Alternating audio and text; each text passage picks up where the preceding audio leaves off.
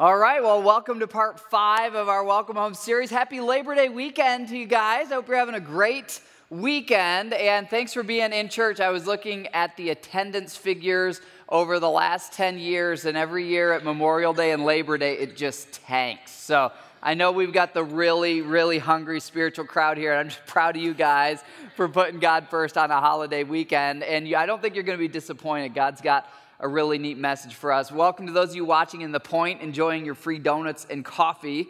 Enjoy it for the rest of us over in The Point. For those of you who don't know, The Point is like a chapel room that we have here on campus. And if you ever want to watch in there and be part of the service from in there, you're welcome to. Well, today we're going to be talking about finding contentment in our lives. Friday night, I was hanging out with some good friends, and Zoe, our 6-year-old, was playing with their dog. His name is Gus. Here's a picture of Zoe and Gus.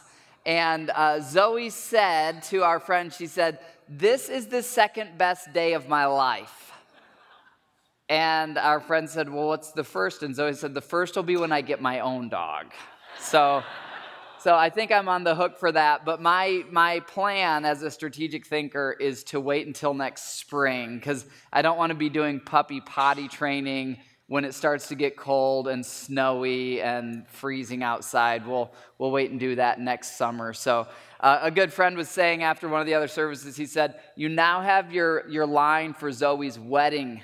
When you're at the wedding reception and they give you the microphone, you can say, 'I happen to know this is only the third best day of Zoe's life.'"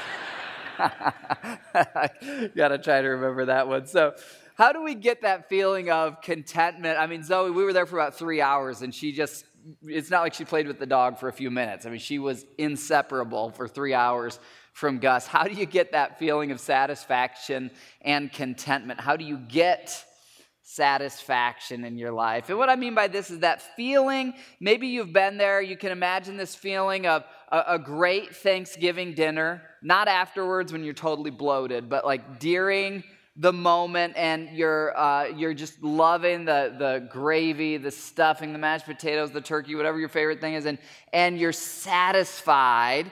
Not only in your belly are you satisfied, but you're also satisfied because you're surrounded by people who love you.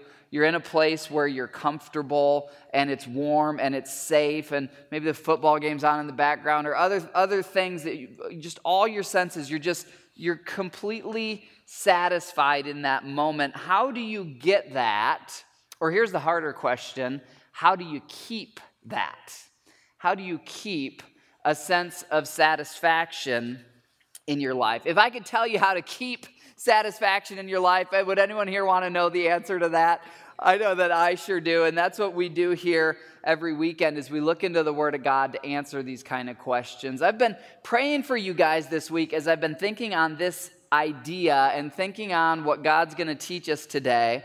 And I was thinking about the kind of contradiction of our culture right now, because if we think about the advertisements that we see at the Super Bowl and on TV, as well as the social media posts that we see from celebrities and others, the unspoken message, and sometimes it's outright spoken, is that to get satisfaction or to keep satisfaction, you need to buy the next model, or you need to get up to a larger neighborhood, or you need to move up in your career, you need to climb the ladder of success. You need to get more, do more, be more, become more beautiful, surround yourself with more beautiful people. Almost all the messages in this multi-billion-dollar industry of advertising tell us that if you get these things, then you will be satisfied. Now, the irony is, at the same time that we're inundated with that message, every week we learn about another person who got all those things but isn't satisfied. One example would be Matt Lauer.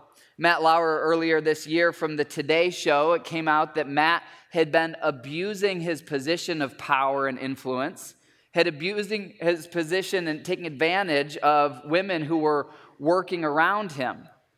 Now, why would a person who has so much at stake, who has so much wealth, so much fame, rubbing shoulders with all the celebrities of the world, have multiple estates, all the cars and everything else a person would want, why would they risk all of that to make a stupid and foolish choice that wrongs another person? And why would they do that over and over again? Well, there's probably a lot of answers to that question, but a foundational answer that no one can deny is clearly Matt was still unsatisfied in his life. He got all the stuff that we're all working so hard to get, but he still wasn't satisfied, and he's not the only one. That was true for Kevin Spacey. It was true for Charlie Rose of CBS and PBS. In fact, in the last year, we've seen dozens of these men in very powerful positions who had everything that is supposed to satisfy. We've seen dozens of them lose their position and their annual income because they abused their power. And why would they have done that unless they weren't still unsatisfied? We see it sadly in the high-profile suicides of people like Robin Williams and Whitney Houston. We also see it in just the personal drama and dysfunction in the lives of people like Johnny Depp, or you think of Brad Pitt and Angelina Jolie. You know, for a long time, the whole world's like, Brangelina, they're the two most beautiful people ever. Their life, if they get together, has to be perfect. And now they're going through a divorce, and it's just as nasty as anyone else's divorce. So if all the people who get all the stuff still have something missing, then here becomes the question. If they get all the stuff and still aren't satisfied in a lasting way, then do normal people like me and you, do we have any chance of actually keeping satisfaction in our lives? How can you get and keep satisfaction? Well, we're going to look into God's Word and find a really profound answer to this question. This answer is written by a man who was a king at the time and actually had more fame than Matt Lauer, more wealth than Johnny Depp, more real estate than Charlie Rose. This passage was actually written 3,000 years ago. So it's pretty fascinating how on point it is with what's happening in our world today. And here's what God tells us through this guy named Solomon in this book of Ecclesiastes. Solomon, as he acquired more and more wealth, and as a king, as he interacted with other kings and queens and world leaders, he looked at all that wealth and he looked at life and he made these deep, profound observations. And here's what he writes in Ecclesiastes chapter 6, middle of this book. He says, I've seen another evil. And by evil, he means this is a sad thing. This is a thing that is upsetting to him. He says, I've seen a sad thing under the sun. It weighs heavily on me. God gives a person wealth, possessions, and honor so that they lack nothing their heart desires. Now, that describes the group of people we've been talking about, right? These high-profile people who get all the stuff that's supposed to satisfy. Nothing their heart desires is lacking. But now look at the second part of verse 2. But God does not enable them to enjoy all that stuff that they've got. And so someone else enjoys it instead. So really, really profound insight. This idea that a person could have all the stuff and God could withdraw from them the ability to enjoy the stuff. And more positively, you might be in a place where you don't have all the stuff and God can give to you the ability to enjoy what you already have.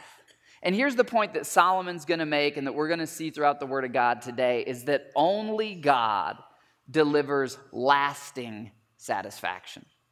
Only God delivers lasting satisfaction.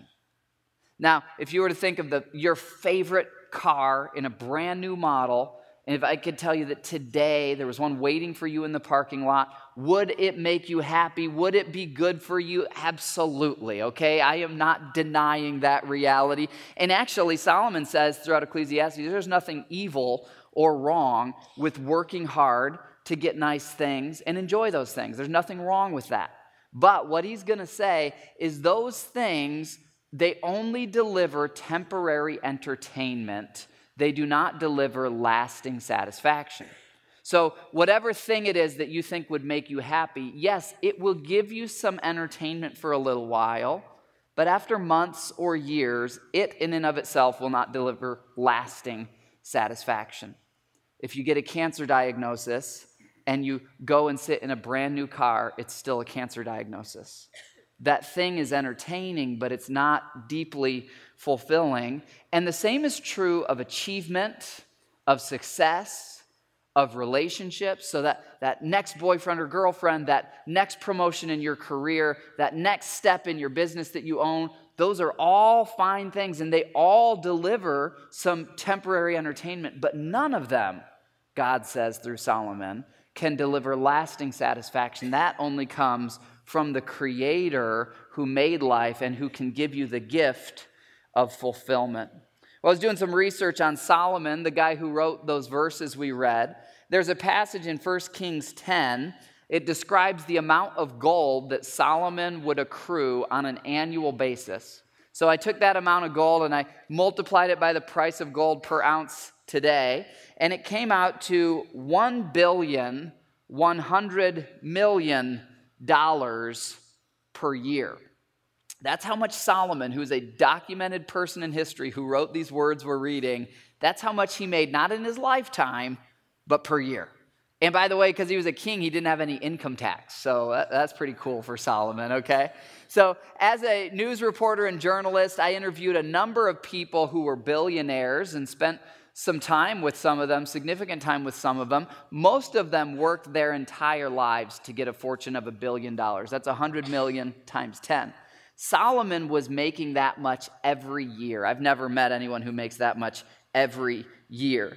And he writes this book of Ecclesiastes as a letter to his kids to kind of give them advice about life. Here's how to use your life, and here's what to avoid in life. And it's within this letter that he makes, point one on your outline, this profound observation that lasting fulfillment cannot be bought or achieved. You can buy temporary entertainment, you can achieve temporary entertainment, but you can't buy or achieve lasting fulfillment. That can only be given by God.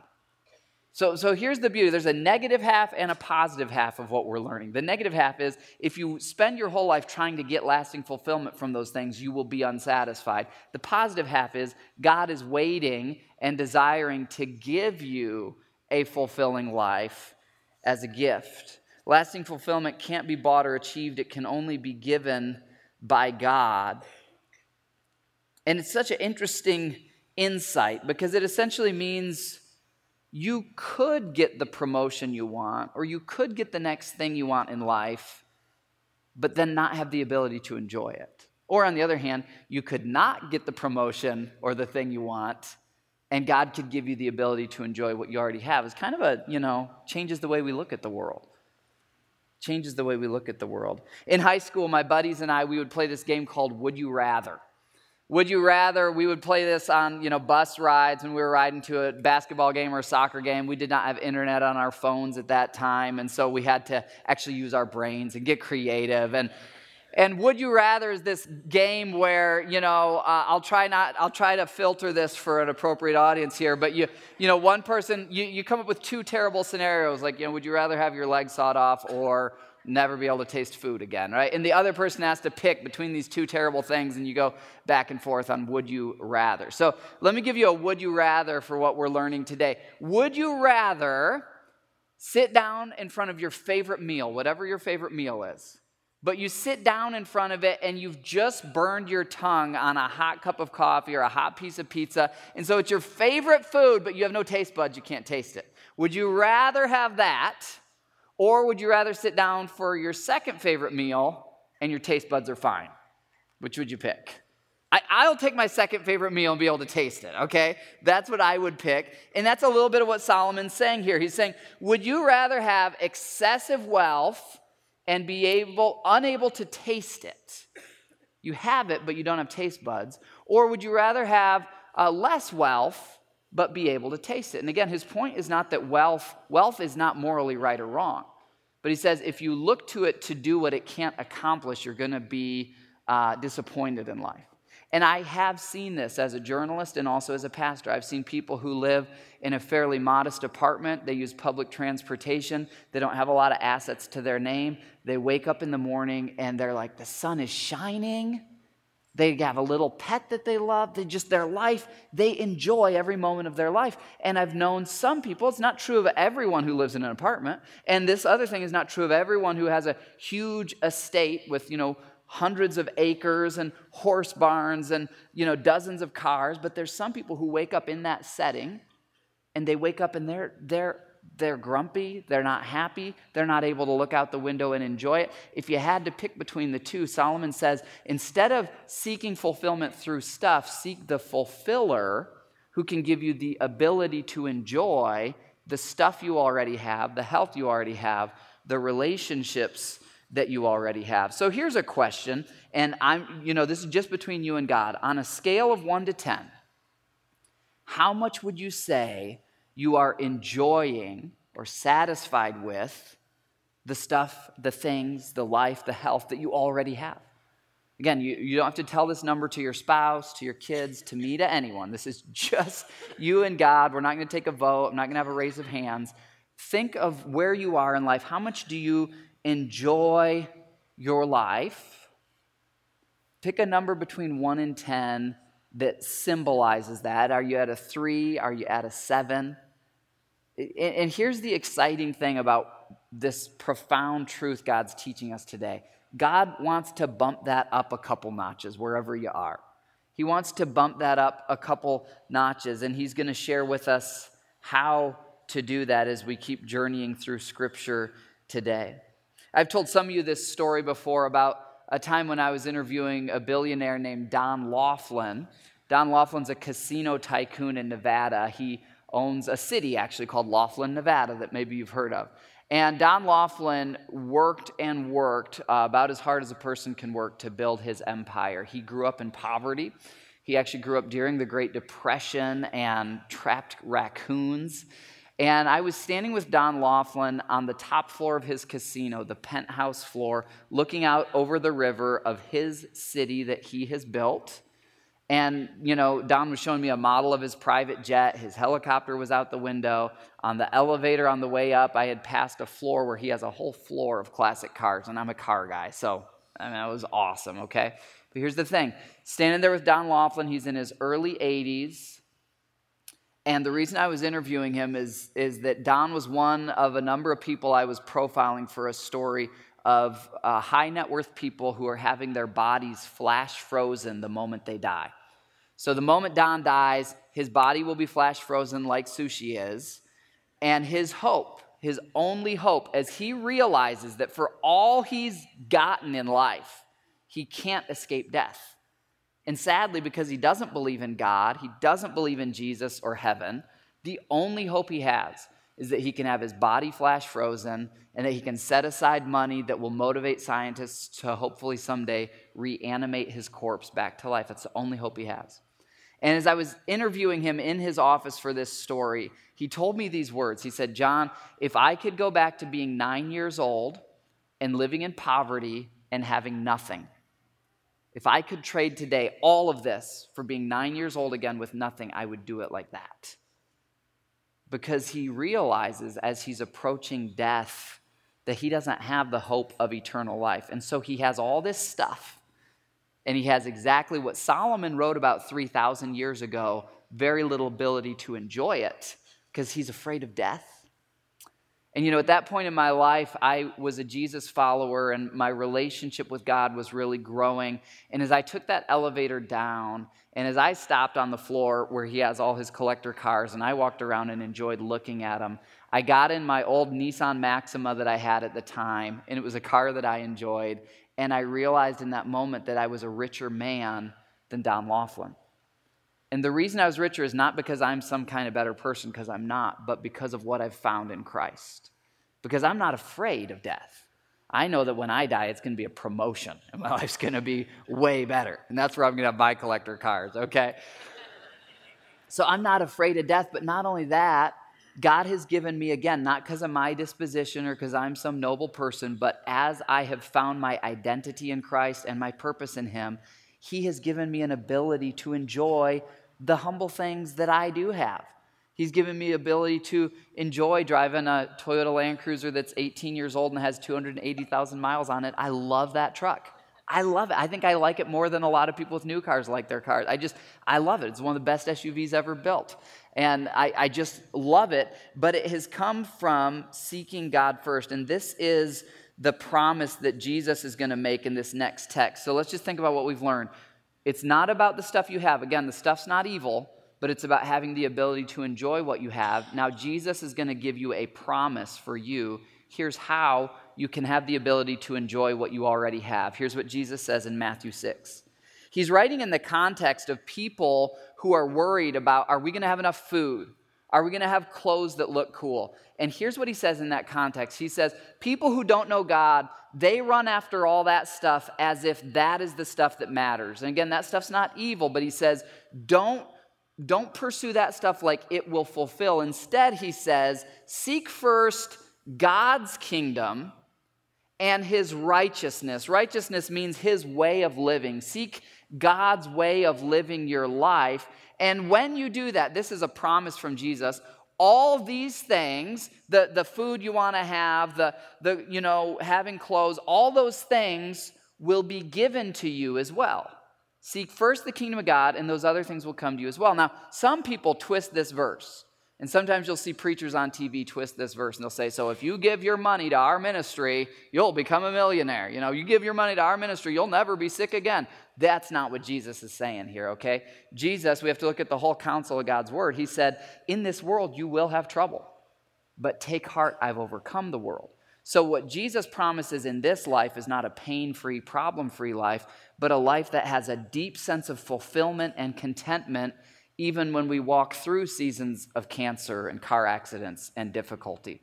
And what Jesus says here is, if you seek those external things, they can't give you the lasting fulfillment. But if you seek my kingdom and my way of life, I'll take care of your physical needs, and I'll also give you the ability to enjoy what you have. So here's number 2 on your outline. It's a promise. When I seek God first, he gives satisfaction and fulfillment. I told you about that moment with Don Laughlin, one of those moments in my life I'll just never forget, hearing him say I would trade it all to be a 9-year-old living in poverty again. And I contrast that moment with another man in my life, a guy named Jonathan Koff. Jonathan Koff was just a healthy, strong young man who owned a business in Prescott, Arizona. Prescott, Arizona is kind of like a retirement town. It's almost like Mayberry. It's got this cute little courthouse, high elevation in the mountains, so it's a lot like Colorado. You've got the pine trees, really mild seasons. It's always sunny. It's a great place to live. He owned a business. He had a beautiful young wife, 2 beautiful young children.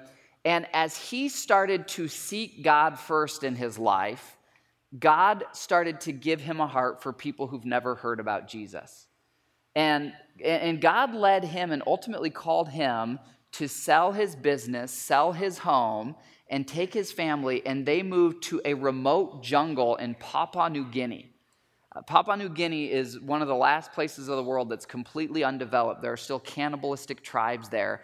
God called my friend Jonathan Koff to go to a tribe that had never seen white people, had never heard the name of Jesus, and they were still cannibalistic. They actually still ate people. And Jonathan Koff sold everything, took his wife and kids, this was 30 years ago now, to this little village. Well, now Jonathan Koff, he comes home about every 2 years, and whenever I see him in person, one, he's in incredible health because he eats no processed foods. Everything's fresh out of the jungle. But here's the thing.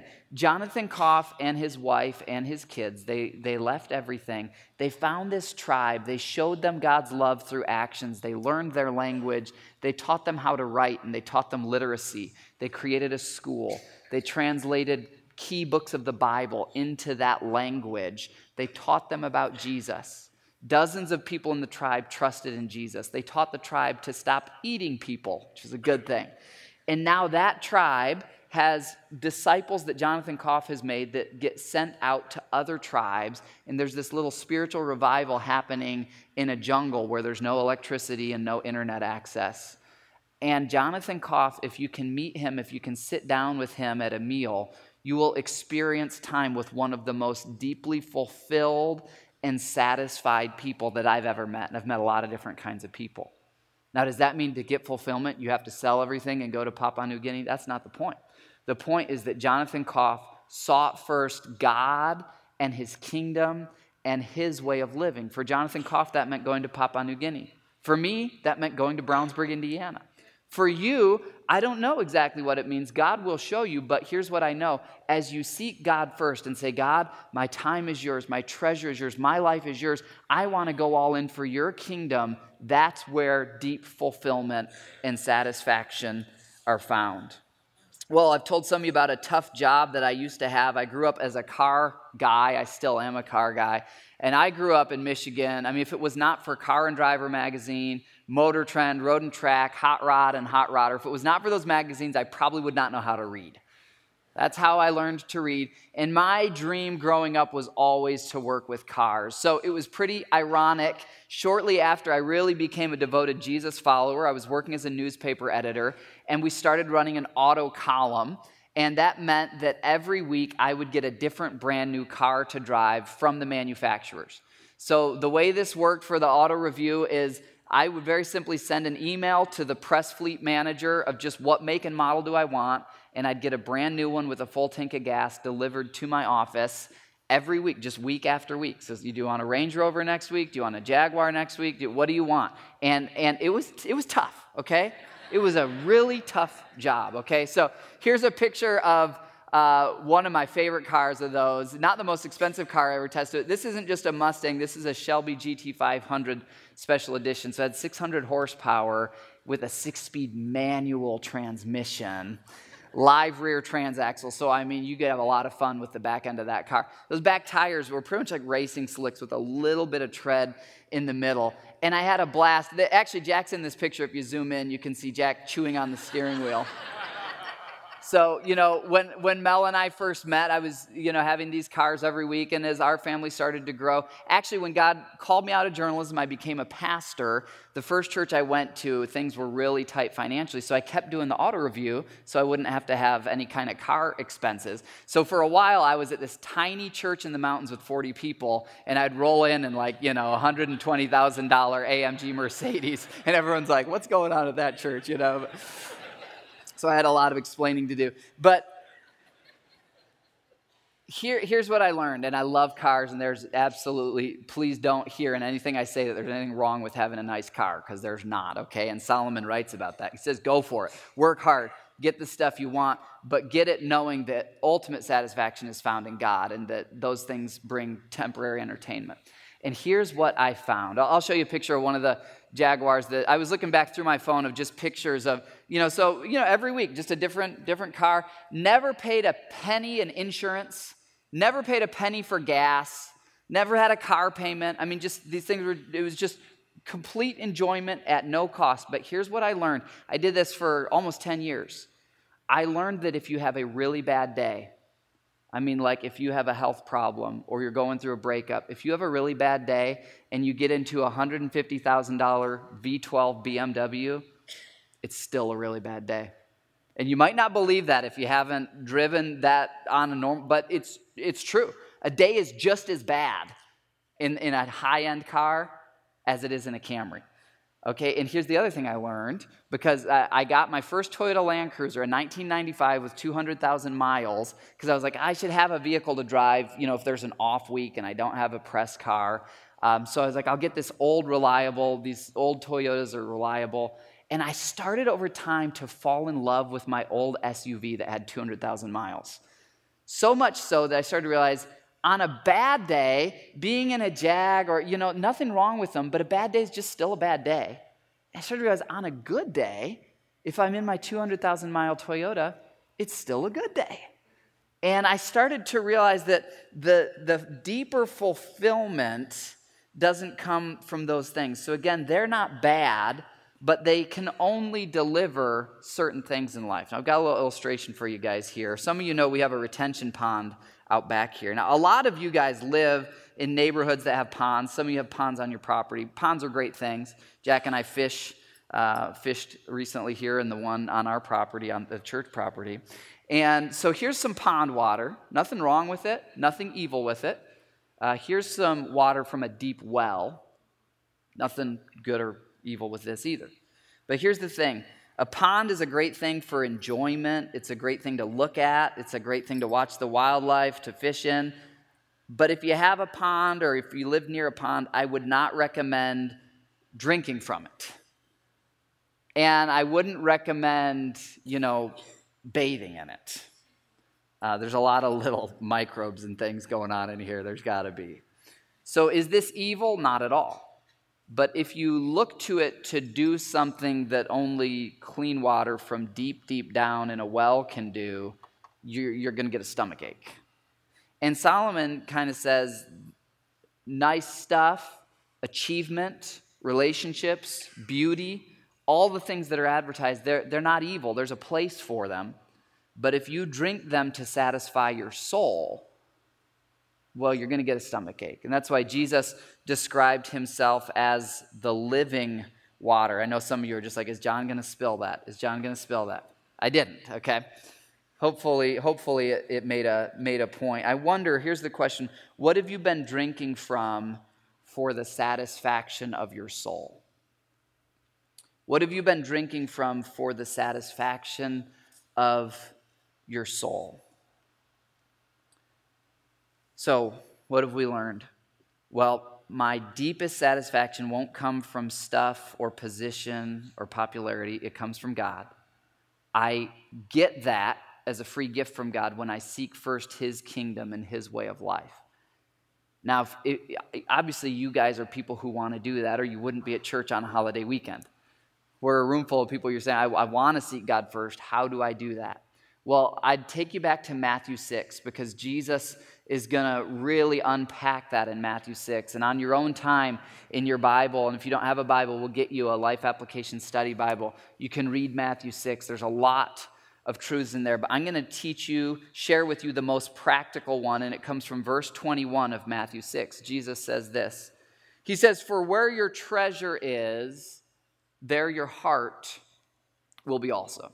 Sometimes you'll hear people misquote this verse and they'll say, where your heart is, your treasure will be also, because that makes sense to us. But Jesus, he actually flips it. He says, your treasure, if this is a train, your treasure is the locomotive and your heart is the caboose. So where you put your treasure, your heart follows. Might be a delayed response, but it follows there. And I've seen this when I've owned nice cars that have really nice paint jobs, and I park them, and a family pulls up in an SUV, and a kid jumps out and slams their door open, and it dings into the high-end paint job.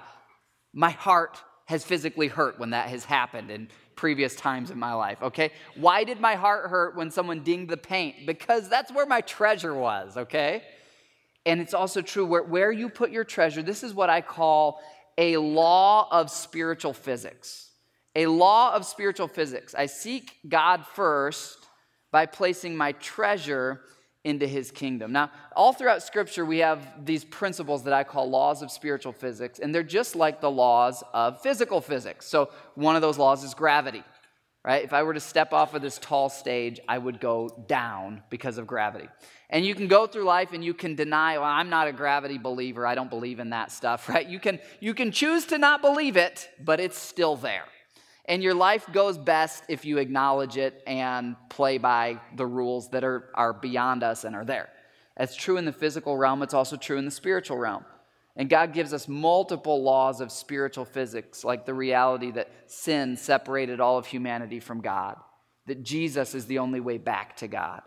And that's the most important thing for your fulfillment in life, is your relationship with Jesus. And then as you grow in your relationship with Jesus, he teaches us this in Matthew 6.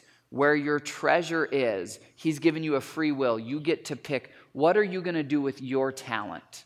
What are you going to do with your time? What are you going to do with your health? What are you going to do with your opportunity, with your beauty, with your influence? What are you going to do with your financial treasure? All these different kinds of treasure that God has given you as an individual. Where are you going to invest your treasures? And Jesus says, wherever you invest them, your heart will follow. And so if all of your investment is in a certain property and that property burns down, your heart is going to be deeply grieved. And he's not saying there's anything wrong with investing in some earthly things, but he's saying where your treasure is, your heart will follow. And what I love about this is it gives us some control. Because the time that I learned this principle in my life was when I was still working as a journalist, and I was single, had a house, nice house, had these cars coming to me every week, had a lot of disposable income, did not have any kids or really any bills, and life was great. And I was, I'd kind of give a little bit to God's kingdom here and there. And I was learning to give him my time as I served in a little small group with some of my friends. But then one day I was reading a devotional that I read called My Utmost for His Highest, and I came across this quote from an author named Oswald Chambers. He said this: "Worship is what you do with your best." Worship is what you do with your best. And I started to think about my life. Okay, what am I doing with the best of my talent? What am I doing with the best of my time? And I remember actually the little small group of friends, I remember telling them what God was doing in my heart and saying, I was thinking about it. If my favorite writer, because I was a full-time writer at the time, if my favorite writer who I look up to, if I found out they were coming over to my house for dinner, or you can imagine in your life, a celebrity, a politician, someone you look up to, the most important person in the world who you would love to have dinner with, they come over to your house for dinner. I wouldn't want, if that author showed up at my house, to open the fridge and be like, I've got like half a leftover hot dog in a Ziploc bag. I think this Little Caesars leftover pizza is still okay. Do you want me to heat you up a piece? I wouldn't want to give that person my leftovers. I'd want to give them a really good fresh meal. And I realized that I was starting to learn how to give God the best of my time and my talent, but that when it came to my treasure, I was really kind of giving him the leftovers. I'd kind of play every month, and with what was left over, I'd write a little check of what was left over. And it was a turning point in my life where I decided, okay, based on these principles of Scripture that I want to seek first the kingdom of God, I'm going to start making that the first check that I write every month. Some of you are so young, you're like, what's a check? Okay? It's a piece of paper that correlates to a bank account, all right? You can PayPal or whatever nowadays, but I like writing checks because there's a physicality to it. And I decided I'm going to start, instead of giving God my leftovers, giving him the first thing. And, it was all budgeted out. The amount didn't change that much, but a big thing changed in my heart. And that's really in my life when things started, when all of a sudden, I started studying the Bible more, and just it became a turning point in my life, is what I'm trying to say.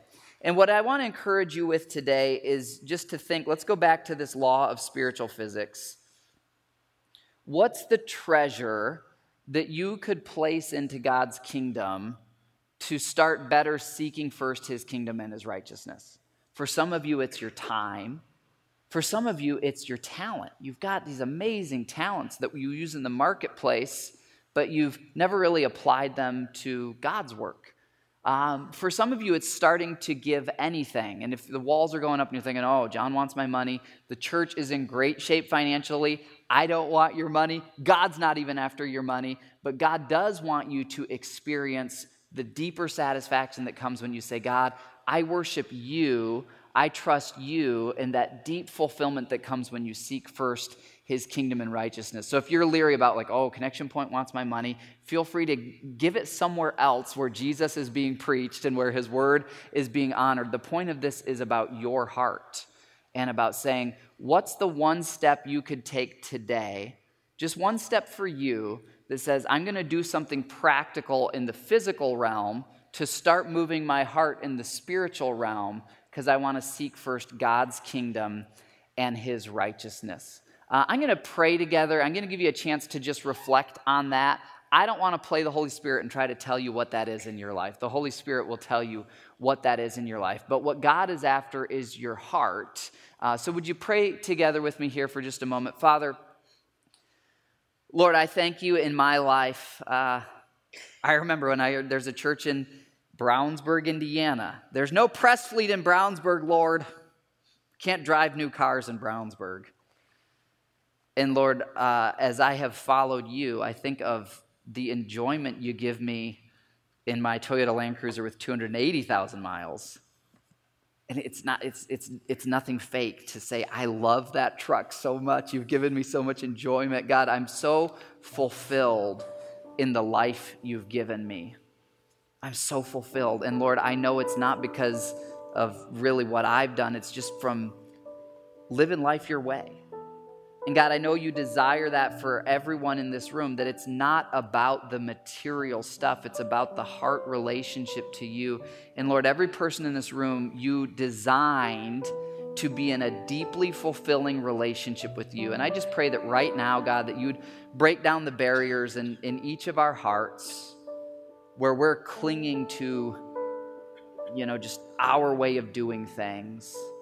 Would you just break down those barriers for each of us, God, to look to you as the one who gives fulfillment and to seek first your kingdom and your righteousness.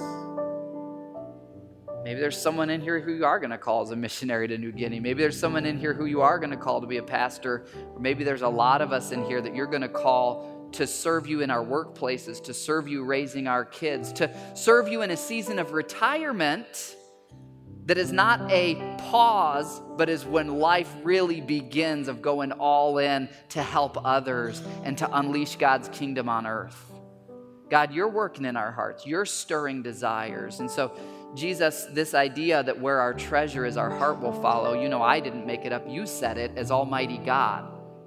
It's a law of spiritual physics. And so we can pretend it doesn't work that way, but God, each of us, if we really love you with our heart, it will show up in our treasure. And so, Lord, just show us in this room, what treasure do we need to place into your kingdom to really seek you first? For some, it's time. For some, it's money. For some, it's health. I'm going to use my health. I'm going to use my opportunity. Lord, for each of us, will you just show us what that next step is? Is it giving consistently to God's work? Is it giving sacrificially to God's work? Is it giving my time to God's work? Lord, I think of that turning point when I was still working as a reporter and thinking that satisfaction came from success and from famous people and from nice cars, and those things were all fun. But Lord, I think of what fulfillment I have now. And I just want that for everyone in this room. So Lord, we're gonna sing for a little bit. Or maybe we're just gonna pray the words, some of the people in here. But what we're doing is we're taking what we've learned and we're acting on it. We're saying, God, I'm gonna build my life on the foundation of Christ. I'm not gonna build my life on the shifting sands of things that can be taken away or things that will remain on earth when I go to heaven. I'm gonna build my life on Christ. So God, as we sing this now, Lord, would you just make it a prayer? Help us to choose you and worship you. And as you're sitting there, I know we normally stand to sing, but let's just stay seated and let's just really sing this as a prayer. You can keep your eyes closed if you want. However you best connect to God, to just say, God, I will build my life upon you. Let's sing it together now.